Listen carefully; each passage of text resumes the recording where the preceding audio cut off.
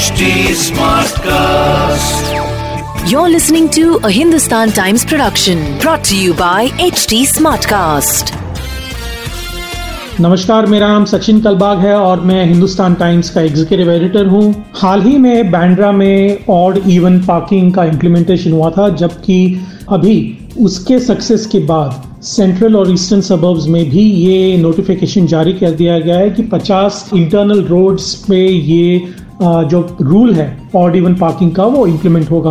अभी odd even parking इस तरह से होगा कि जिस दिन इवन डेट्स हैं तो आपको ईस्टर्न साइड पे पार्क करना होगा, यानी कि पूर्व की तरफ, और ऑड डेट्स यानी कि 1, 3, 5, 7, 9 वगैरह तो आपको वेस्टर्न साइड यानी कि पश्चिम की तरफ पार्क करना होगा। जब बांद्रा में ये इंप्लीमेंट हुआ था तो कडेश्वरी टेम्पल रोड से सेंट बैप्टिस्ट रोड्स और up to Sai temple in Mount Mary वहां पे इंप्लीमेंट हुआ था और बहुत ही सक्सेसफुल एक्सपेरिमेंट था। कंजेशन कम हुआ, लोगों को आसानी हुई वहां पे चलने की, और बाहर अपने गाड़ियां जो हैं वो बाहर निकालने के लिए भी काफी लोगों को आसानी हुई। अब इसके सक्सेस के बाद ये सेंट्रल और ईस्टर्न सबर्ब्स में भी करीबन 50, जैसे मैंने कहा, इंटीरियर रोड्स में ये इंप्लीमेंट हुआ है।